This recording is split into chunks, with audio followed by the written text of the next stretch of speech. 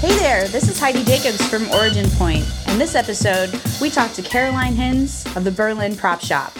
Hey there. Hello. How are you? I'm fine. So essentially our goal this season is just to talk to people with really unique vocations. Okay. And kind of get a gist of if it was your master plan all along to do what you're doing now, or if it was just something that was like divinely inspired, you know, where you're going one direction, you're like, I'm going to be a lawyer. And then suddenly something else comes in and you're like, wait, I'm going to go do this thing over here. Yeah. I see a lot of pottery stuff in the back. Yeah, I'm relegated to the basement today. We had a ton of recording to do this morning, and I have a toddler. So my husband's trying to deal with my toddler upstairs. So I'm in my glazing studio.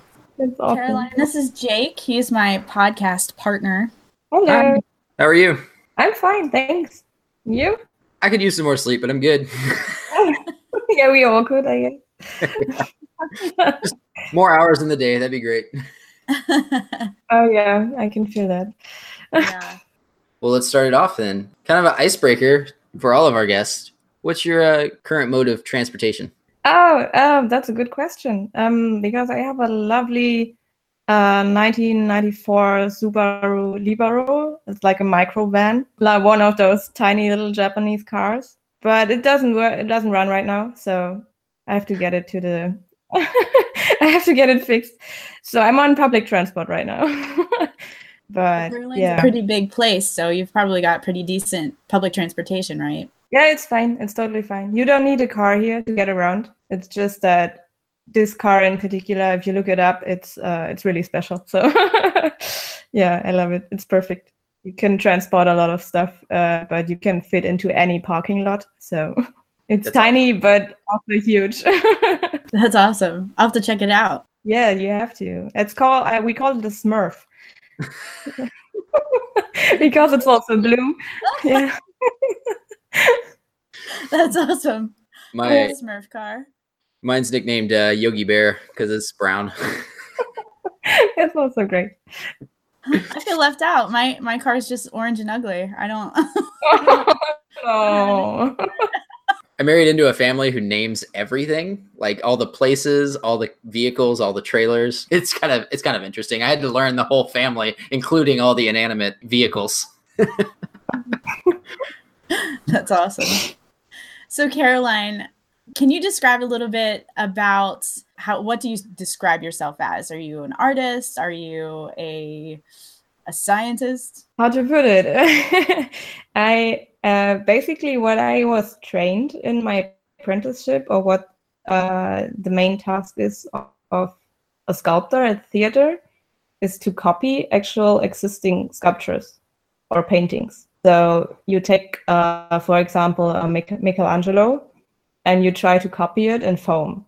Oh, okay. So with the conversation, that's an existing sculpture from a sculptor in, I think it might be in Canada. So I had to copy that sculpture for an exhibition in Germany just by taking pictures like from the internet, and then I would describe myself as I think a prop maker. It's probably the best term to use. Also a sculptor. But I'm not an artist like in a classical way. I make stuff for other people. I make stuff for other artists. I make commission work. So for movies and theaters and private persons and whoever wants stuff to be done. Yeah, but I think the English words for that are much better than the German ones, because in Germany, if you say you're like a prop maker or a sculptor, everyone has something else in mind. So, but I guess the rest of the world, it's pretty common to call it a prop maker. What is the German word for what you would call yourself? Plastiker. So I trained it as a, I think the literal translation would be a set sculptor. I don't know if that exists, that job in America. Like the people who do the set, they build the set design for theaters or for movies. So a lot of styrofoam carving and stuff like that. Yeah, they would be referred to as prop makers or set designers. Yeah, set designer. But the designer is if I think about a designer, it's more like the person who comes up with how it should look and not the person who actually builds it. Mm-hmm. So yeah, it's a bit different because I don't design the set. I'm just the one who builds it. Yeah, it could be a set builder or set construction. So how did you kind of get your start? I don't know. It was in after school.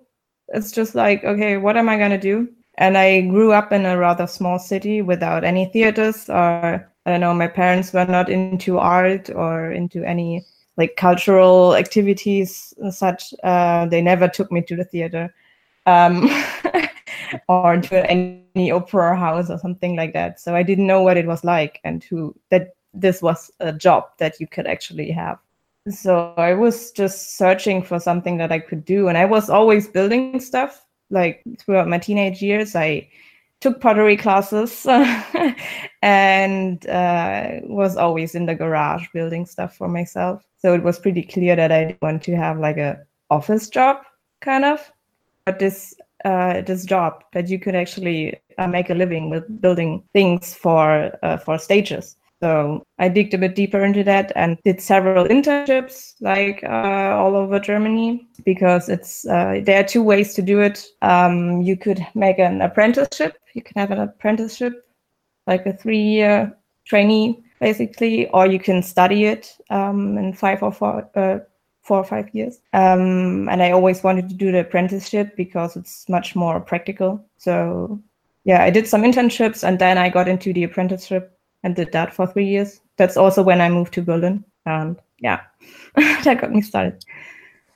So you basically discovered it on your own. You said, what's applicable for what I'm doing? And then you researched it. Yeah, exactly. Yeah. I mean, I don't know if it's the same like in America or wherever, where you have to do internships during your school, like in 9th grade. Everyone has to do an internship for like 2 weeks or something. And I think I did mine at a photographer back then. But most of my friends, they just, I don't know, they were all over the place, like different companies, but normal jobs.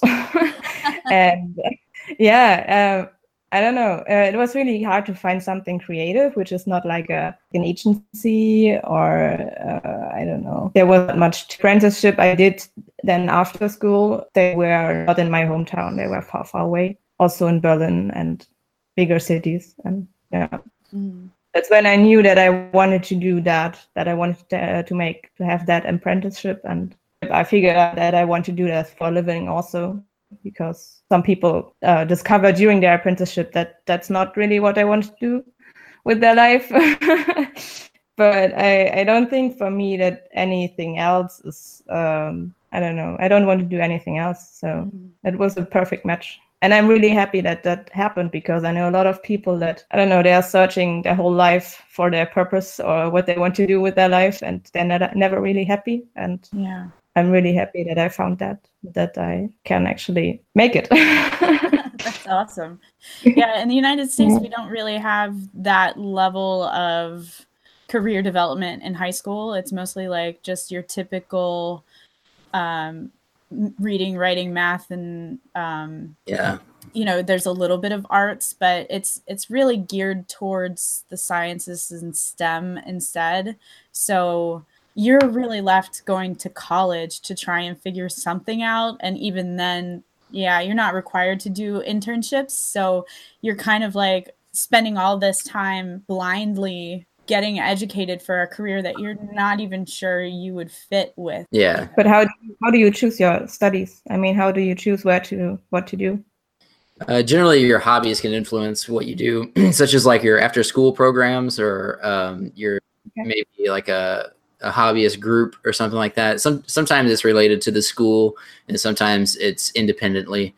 And you can, or throughout high school, they have what they referred to as elective classes. So they gave you a list of classes that you could fill your schedule with. And, you know, for me in particular, I chose drafting to be one of them. And it wound up leading me down a path that I really enjoyed. And then when I went into college, I searched out more classes for that and kind of found a career path for that. But before internships here, generally what you can do is during the summer, and it's not required, but for over a summer, a couple months, you can do an internship for different positions and things of that nature. I wish it sounds like that system is much better as far as being able to test drive a career and find what you like. Yeah, well, I mean, during school, it's just like in 9th grade, those 2 weeks where you find a company that you do an internship at, but most people don't add up like following that career path. It's just, I mean, at that age, I don't know, you just want to get out of school. You don't exactly know what you want to do with your life, I guess. So most of the people, when they take their A levels, they go to university and they study whatever, I don't know. But finding, like, at least in my surrounding, there were not many creative paths to follow. I was a bit the odd one out, I guess. So I did not attend university. For me, it was no option because basically I couldn't afford it. I thought that because you have the much more practical way to do it with the apprenticeship, where you get money, like you are basically employed for a minimum wage, and you are in the workshop all the time, and also some days at school. But you get a monthly wage, and with studies, either you do the student's loan thing, or your parents can pay for you, which is not the case for me, or you have to take a job aside. So I don't know. Also, the studies is much longer, and I knew that the studies for that particular job, for the scene sculptor, it's really old-fashioned and outdated a bit. I knew people who did it there, and I knew that I didn't want to do that. There was no other option left, I guess. Yeah. Well, it really seems like you had your eyes open wide while you were trying to figure it out, and just really looking at what really makes sense in the scheme of things. Can I get myself in debt for 4 years to learn something, versus am I going to learn more with someone else kind of teaching me the ropes and teaching me how to have a business and how to get commissions, versus in school just learning how to do the work, right? Yeah, I don't. I mean, I know a couple of people who did the study at the university, and it's a good school. No,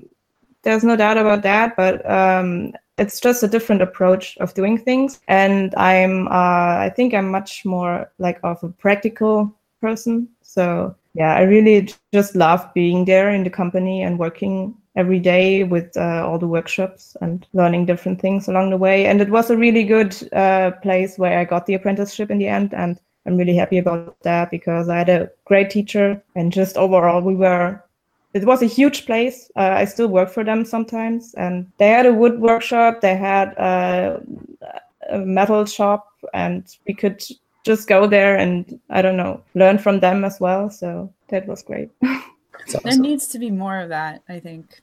Yeah. Is there, I don't know if there's a similar system to like apprenticeships in the US, or if this is just a German thing where you have 3 years working at the company and they teach you stuff. I think the closest thing would be maybe a vocational school, where you kind of learn a particular path. Like, so like they have like carpentry vocational schools where you learn it at the school and it's dedicated towards that specific career. And then you can get out into the field a little bit quicker and learn more hands-on in the career, as opposed to having to go to a university for 4 years. It's usually condensed into a couple of years. Yeah.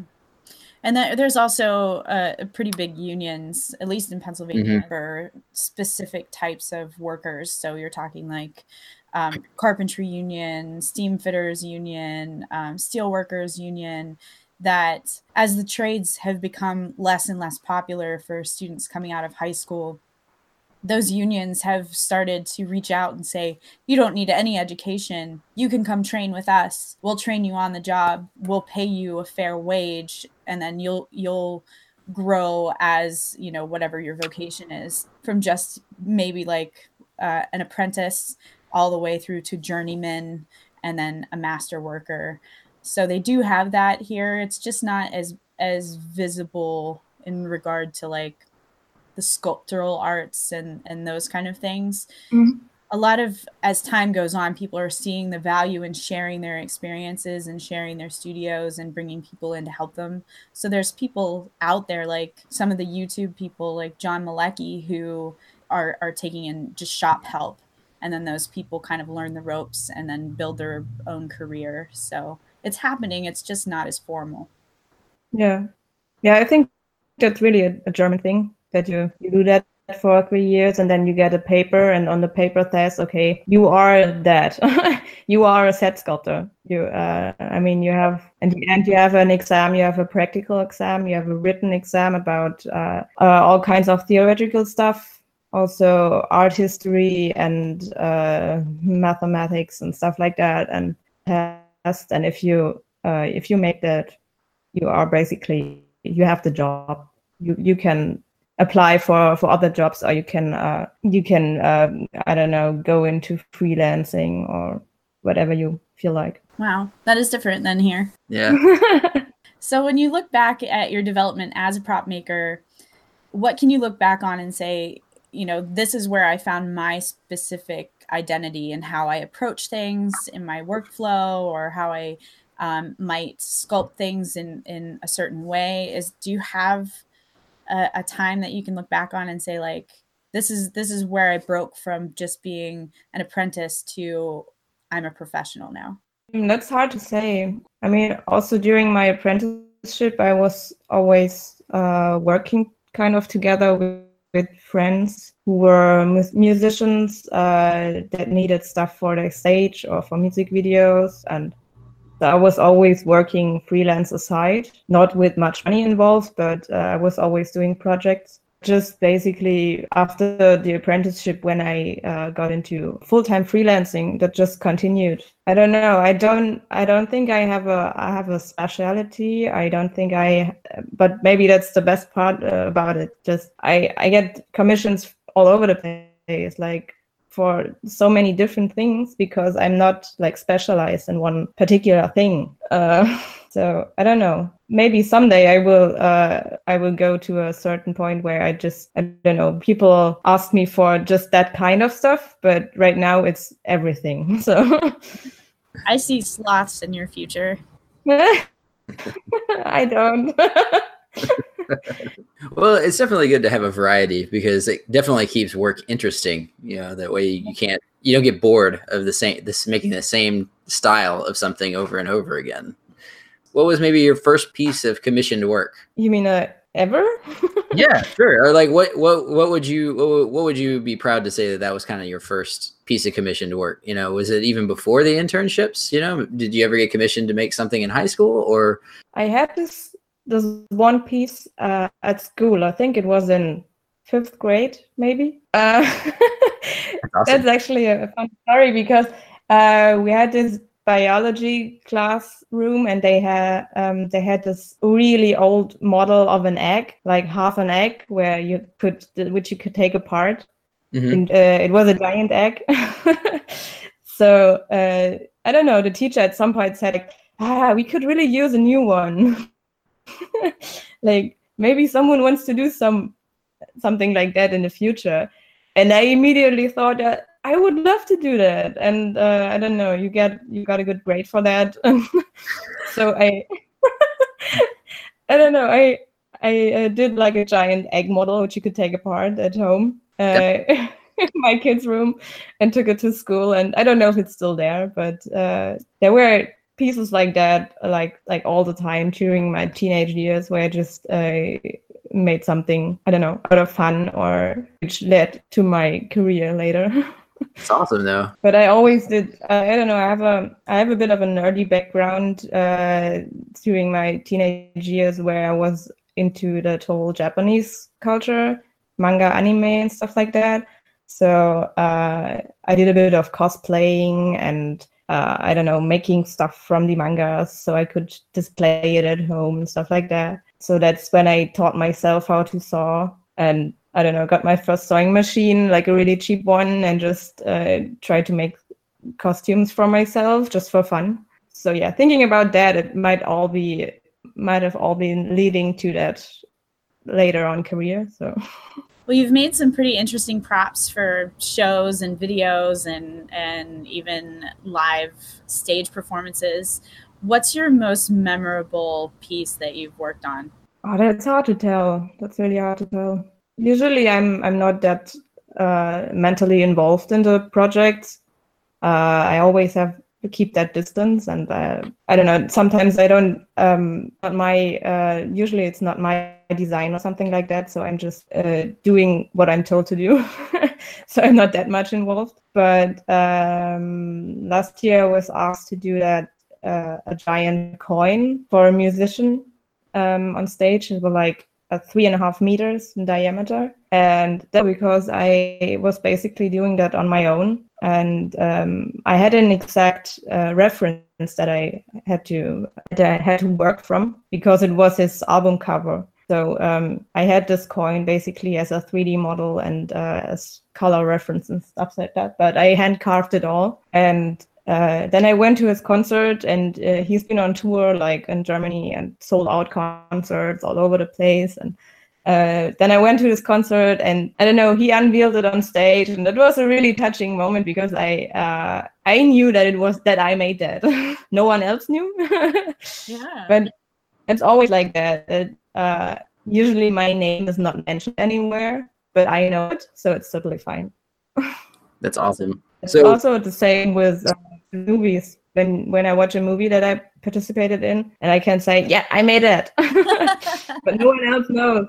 So that's really cool. what's your favorite medium to use when you work with large pieces like the coin?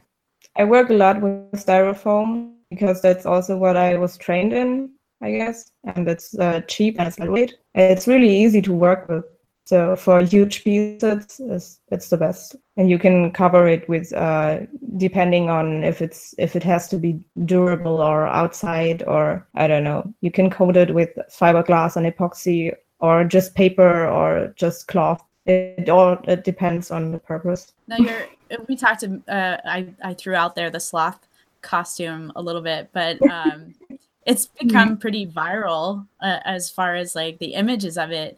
Have you seen a lot of requests coming from folks saying like, hey, you make these really intricate costumes, could you make me a bear or a moose or or a sloth? Yeah, the sloth, it's a funny story because of course it keeps coming up. But I made the first costume for a client, and they commissioned it to shoot like it's a company, a Berlin company, and they make advertisement with that or something like that. But they never actually used it. So I did that, and somehow I don't know, the concept didn't work out for them or whatever. It was not the problem of the costume, it was just it was weird. And so I had this costume in my closet for about a year and wasn't allowed to show it to anybody because they bought it and it's theirs basically. They paid for it and I don't own it. So after a year I was asking them if I could at least upload pictures because it was so much work and I really love it and I would love to show it to people. At first they were like, no, maybe you want to do something with it, please don't show it, blah blah blah, which is totally fine for me because that's what I do. But a few months later they were like, yeah, it's fine, just upload it on your website.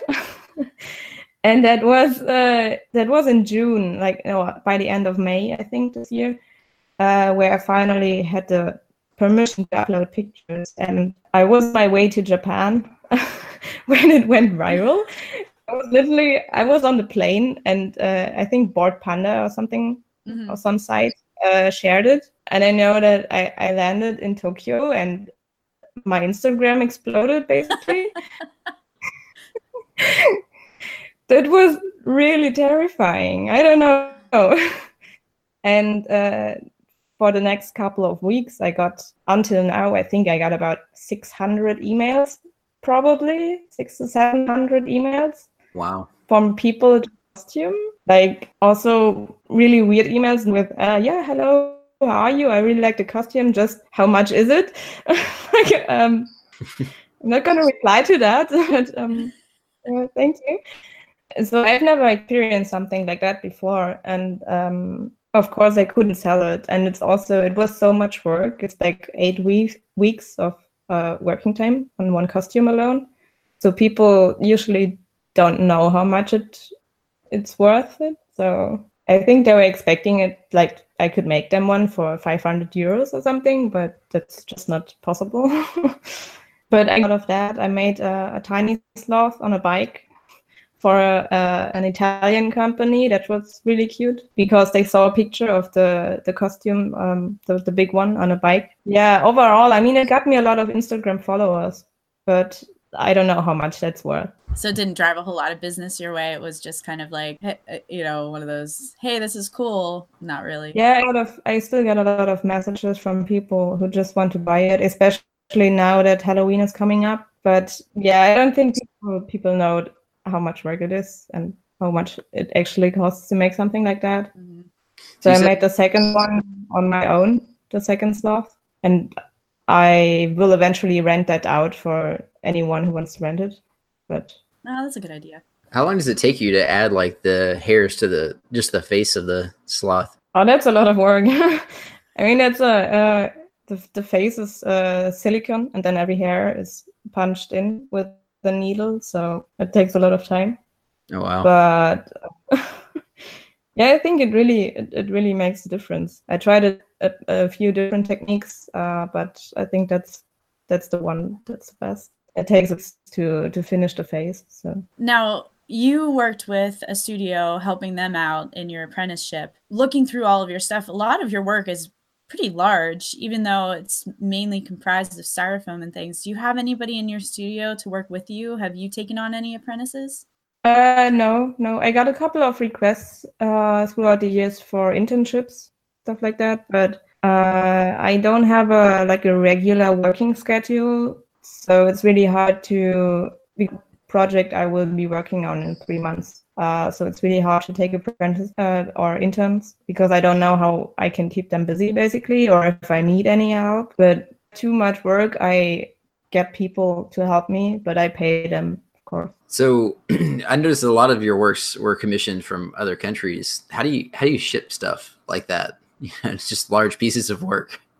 Well, I only had a few pieces that were going to other countries. Last year I had big sculptures going to Norway, and this year going to Italy, for example. And I have a current project which will go to Amsterdam, but that are not distances that are so far, I guess. So it's always possible just to ship it, to make a box, a wooden box, and ship it.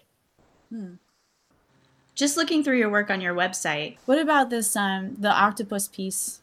Was this something that you created yourself? Yeah. No, that was the octopus piece was also during the apprenticeship, because we had different tasks that we should do, like in every year. The task was to, I don't know, make a skull, for example, sculpt a skull, sculpt a portrait. And then I think in the second year we were asked to make an animal. But the task was always put like, make an animal, but you can choose which animal. With all different kind of stuff. I don't know, a giant rabbit or a kangaroo or something like that. And I really wanted to make an octopus. So my teacher didn't like it because he doesn't like sea animals. But I really wanted to make that. And that was pretty cool because I made a small scale model and came up with the welding inside. So you could actually remove the arms. And then I worked together with the metal shop. And I was going to ask, how did you make that attachment with the arms? Because I noticed that they were detachable. How did you make that connection? Yeah, it was basically 2 pieces of metal that you could stick together. One would slide inside the other? Yeah. Okay. It's really awesome. I love how it feels like it's actually moving. It's a really unique way to position it. It's not like an optical illusion too, like that it's actually floating in space. Yeah, I think I saw a similar sculpture by someone, like with a similar and I really liked it. So I kind of copied it, but then again not, because I just stole the idea and made it my own. Yeah, something floating. Do you have anyone who currently mentors you, or maybe folks who just like inspire you? I get inspired all the time. I mean, I started with the whole maker community that really just started off this year, I guess, because I wasn't involved in that at all like before. I watched a few YouTubers, but that's it. I've been a huge fan of Tom Sachs, for example, and Adam Savage for years. I really love their work and what they do, because they're just magical. But now that I got into the maker community a bit more, I find inspiration in most of their works. So because it's there are a lot of metal workers, there are a lot of blacksmithing people, and also woodworkers, and that's like a total different approach to what I do. But it's really fascinating, and I just love how the community works and that they're really supportive. So that's great. It's a great community for sure. And actually, building on that, the whole way that I found out about you was through Laura Kampf, and she kind of pushed everyone to your Instagram. I was just blown away by your work and the fact that you're like this tiny person and you've got like these giant pieces that you're working on. It was like really impressive visually. But in regards to that with social media and everything, have you found a way to make social media work well for your business, or is that something you're still learning how to use? Well, it's getting better and better. And what I'm told by people like in Berlin that I work with, or my friends, they always tell me that I'm really good at it, like at the social media stuff. But for me, it's not hard to manage like an Instagram account. I don't know. Some people find hard like taking the time to upload pictures or make a Facebook post or whatever. And for me, it's, I don't know, I do it in 2 minutes and then it's done. Mm-hmm. And especially with Instagram, I think it's really working. I got a lot of not like jobs through it, but I think the way of networking and stuff like that really works well. Facebook page ages ago, but I think Facebook is slowly dying, so Instagram is like the way to go. And yeah, especially with Laura, I didn't even know that she was mentioning me on the other podcast, and I just found out like a few weeks later after she did that, and I was like, what did she do? I didn't know about that. That was really sweet of her. And we spoke a couple of times, but I haven't met her to that point. I only met her at Maker Central this year for the first time. But yeah, she's great. She's absolutely awesome. Well, I'm glad she mentioned you, because you're inspiring and it's really fun to see what you're up to. And the new sloth costume is great. And your new Instagram picture with the sloths hugging is even better.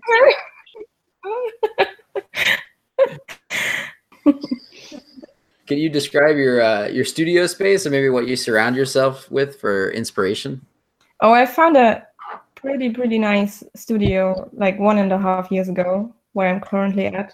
In the past years, I moved studios like every couple of years, and was always like really tiny spaces. And now I have this old, huge loft-like space, with windows on both sides and an old wooden floor with paint all over it. And I think it was an old wood shop. It's a really old house, and the ceiling is coming down, and we don't have any heating and stuff like that. But it's half an hour from where I live, so I drive there every day, and it feels like you're completely in another city, and you can just close the door and be creative, because it's such a magical place for me. And I don't need any more inspiration, I guess. I mean, I cover my corner is covered with the stickers and with pictures and art from other people, but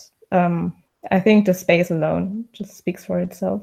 Is there any singular item that you have that you're like, that you've kept, maybe a miniature sculpture that you made to mimic something else that you've kind of kept with you?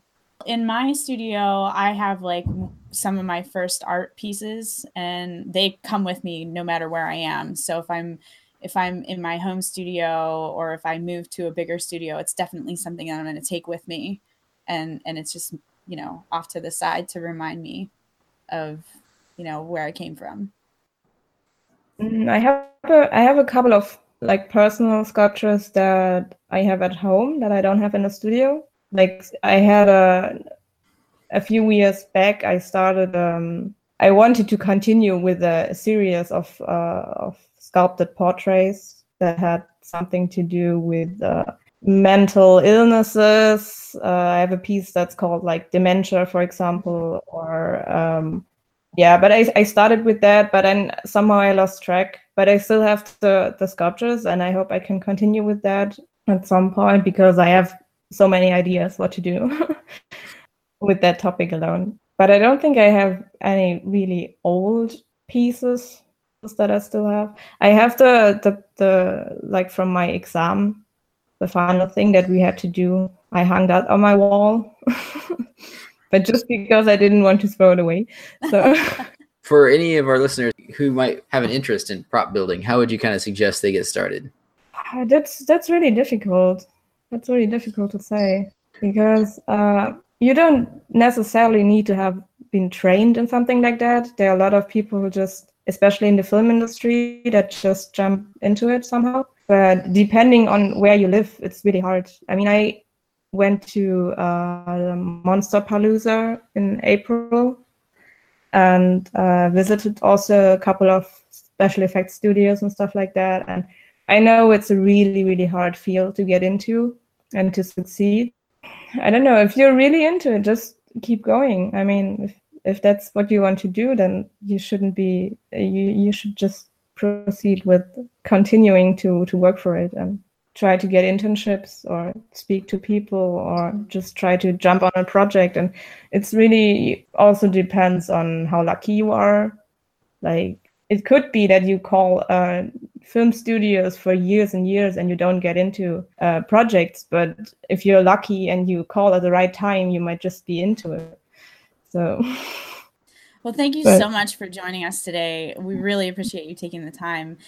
One of the things that we do for our listeners is we give them an opportunity to tell our audience where you can be found online, what things they can be looking for in the future from you. Maybe you've got a book coming out or a project releasing that you want to share with our audience. So now's your time to kind of promote yourself. You can find my work on my website, which is propshopberlin.com. Mainly active on Instagram, Caroline Hinz. For future projects, I really hope that I'm currently working on a project for the Amsterdam Light Festival, which is going to be all winter, starting end of November. So you will get to see a sculpture that I made for another artist, which is going to be there, I think, until the end of January. Let's see. There are a couple of projects, but I can't really talk about them yet. So, well, can we expect to see you possibly at Maker Central this year? Well, 2019. Of course. Great. Yes, of course. Awesome. I'm definitely booking my flight soon. So yes, you should. I'm really excited about it. Yeah, I'm hoping the stars align and I can get there too. We'll have to see. Well, thanks for sharing your story with us. Yeah, it's been great hearing more about it. Thank you. Thanks so much for listening to this episode of Origin Point. If you'd like more content like this, check us out on Patreon /Origin Point. Have a great day and happy holidays!